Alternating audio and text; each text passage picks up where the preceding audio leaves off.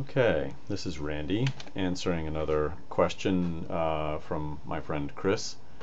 Um, this question is, and yeah, I'll just repeat the question here so that anyone listening to this would have the question as well as my response.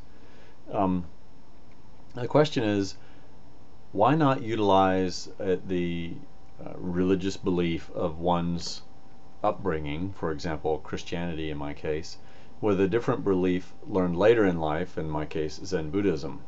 And he said kind of a kill two birds with the same or one stone scenario. His reasoning being just as a precautionary measure, if one doesn't want to take a chance that they've chosen the wrong path and that there is in fact a heaven or a hell, and wouldn't you want to kind of apply the law of probability and take more paths to in the hope you've got one right? So I hope that was a good summary of his question.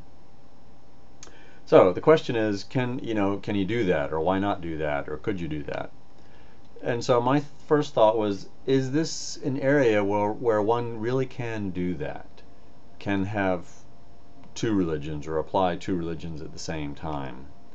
And that's a valid question. Some things allow for multiples, in terms of clothing. We have different clothing for different situations, and we have multiple sets of clothing so we can wash some while we're wearing the other. In investing, we do that. As a matter of fact, that's the basic tenet of investing, not to put all your eggs into one basket, but to spread it around. And in things like sports, I was playing tennis this morning, so maybe depending on where you live and the climate, you would play tennis in the summer, but handball in the winter when it's cold and snowy outside. But there are things that do not allow for multiples. They're kind of either or.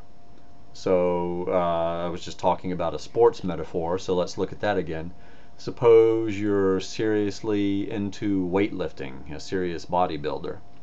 Well, you're not really going to be successful at yoga doing that, just because you're trying to do two very, very different things with the body. The big muscle mass is going to interfere with the limbering aspects of yoga. So that's a case where, and I'm sure if I stop to think about it, I could find many other examples of mutually exclusive activities. So the question is, where does religion fall? Is it one of the things that can be applied with something else, or is it a mutually exclusive activity? Well, I think there are certainly complementary practices, and we've talked about that a little bit before. As a matter of fact, there have been recent articles on things that where Christians could benefit from Zen or Buddhism. And I have Christian friends who practice Zazen meditation, and they say that the calming and the centering helps them. And they come to the Zendo and meditate first on a Sunday morning early, and then they go to church, and they feel more centered and able to focus on the sermon. And I think there are certainly things that Zen could learn from other traditions and from Christianity. For example, Zen very often tends to be a solitary practice, and we aren't very good at community building and fellowship. And I think that's something that Zen could learn from Christianity. So there are certainly complementary practices where one tradition could take bits and pieces from another to their benefit. But I don't think that's what the question is asking. So I feel that when it comes down to it, is religion not a matter of what feels true to the person asking the question? And is it hypocrisy to fake it just to be safe, to be on the safe side? In terms of Zen, I can state pretty authoritatively, I think what counts in Zen are two basic things. You need to have faith, or maybe we should say confidence, in the path and the principles, meaning the Four Noble Truths. And you've got to really feel the truth of that, because the path is to spend endless hours in meditation. And the meditation, in my experience, is what helps you to see the truth of the Four Noble Truths, and to see the results of the practice. And it's kind of a positive feedback loop that just keeps building on itself. But if you don't feel that way, if you don't see that result in your meditation, then it's very, very hard to do, just to be sure. Just imagine sitting still and silent for hours when you didn't see any, didn't really believe in a benefit from it. Imagine a marathoner that hates running. If you hate running and you run a marathon, that's going to be just abject misery. So I don't see somebody seriously practicing Zen just as to be sure. From the Christian perspective, well, it's a little bit harder for me to say because I'm not a Christian. I don't get it by definition. But so I guess the question to me would be, what counts to God? Or what counts to Jesus? Is it going to church every Sunday and saying the words? Or is it deep down belief and acceptance that counts? In terms of my past, I've said the words in confirmation class and to get out of a cleaning closet where I was locked in with a guy firing off verses at me until I said I was saved. And I have said the words, I accept Jesus Christ as my Savior, and those kinds of things. I went to church for at least 10 years with my older children to bring them up and through the religious tradition prevalent in their native land. I did stop taking the sacraments and saying the Nicene Creed, but I was following the rest of the practice in terms of going and participating.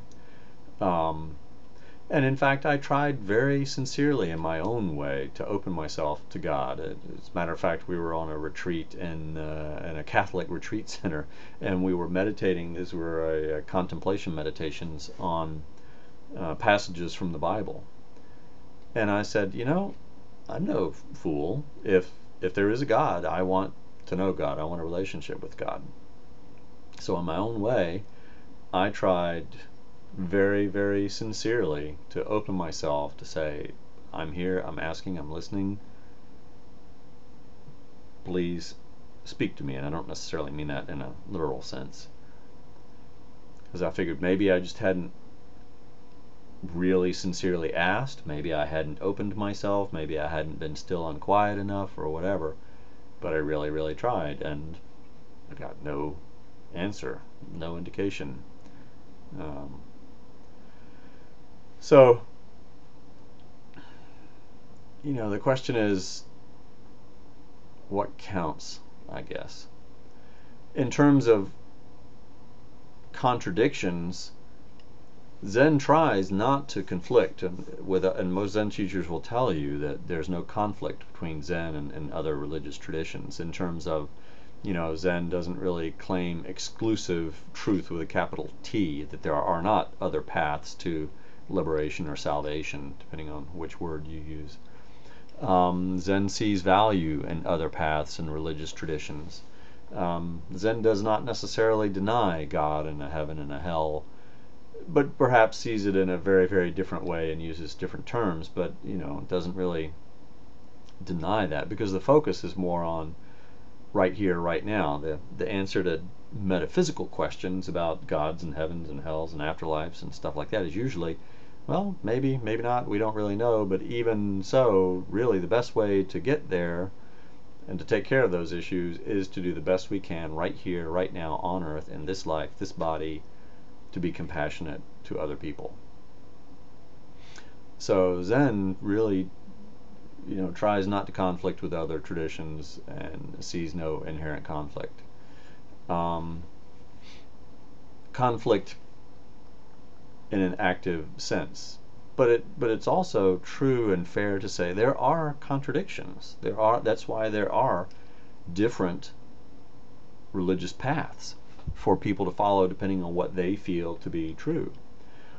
And I would say, probably, to give an example, the most serious contradiction for somebody who's trying to follow both paths without just mouthing the words to get a ticket punched, so to speak, would be the idea of the soul. In Christianity, the immortal soul is an absolutely essential concept, um, because that's what you're trying to save.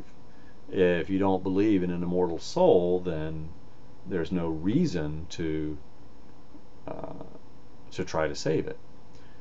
In Buddhism and Zen, there's the absolute opposite concept of the ancient word is anatman, which means no self. And again, this gets very poorly translated and understood sometimes in Western culture without a long experience in the teachings and the explaining. It sounds very nihilist and negative and ridiculous. What do you mean no self? I'm sitting right here. Obviously there's a self. There's a Randy. Yes, that's true. Absolutely true. Nobody's trying to deny that. But if we look very, very carefully at that self and try to define that self, I'll just speak for myself, and what I see in my life is the truth that the Buddha taught is that there is no fixed self, no unchanging self. Whenever I try to define myself, it's always in relationship to something else. I am a father, I am a husband, I am a computer programmer, or whatever. Or even if you use adjectives like I am creative, well, you're creating what? Something else. Or I am curious about what? The outside world. So,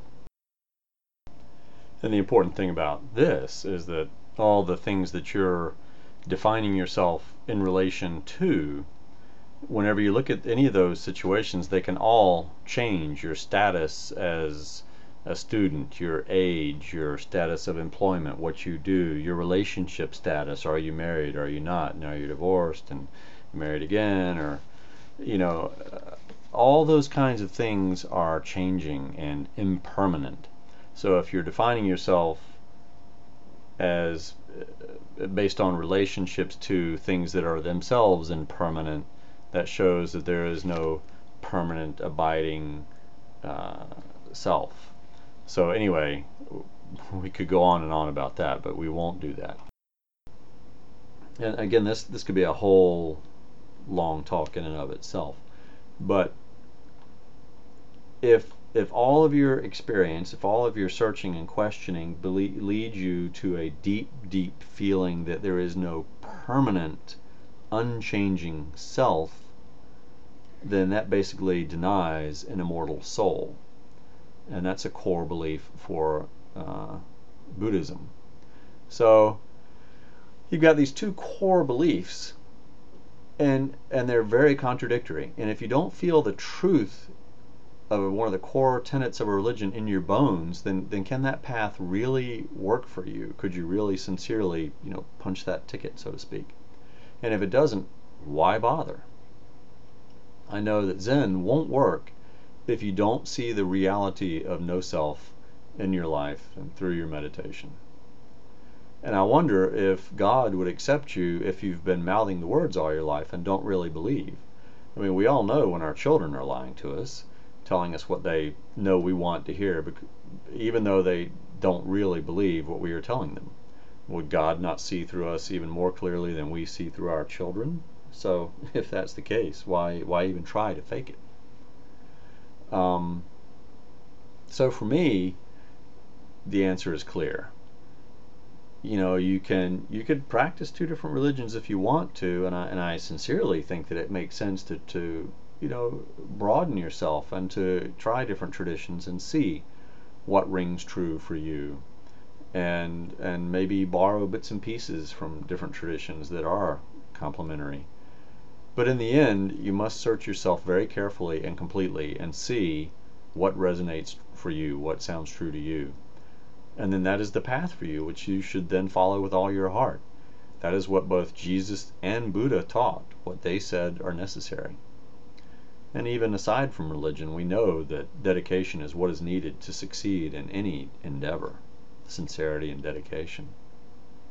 So that's my answer to the question. Someone else's answer may be different, but My answer is you need to find the one path that speaks to you and follow it sincerely. May all beings find peace.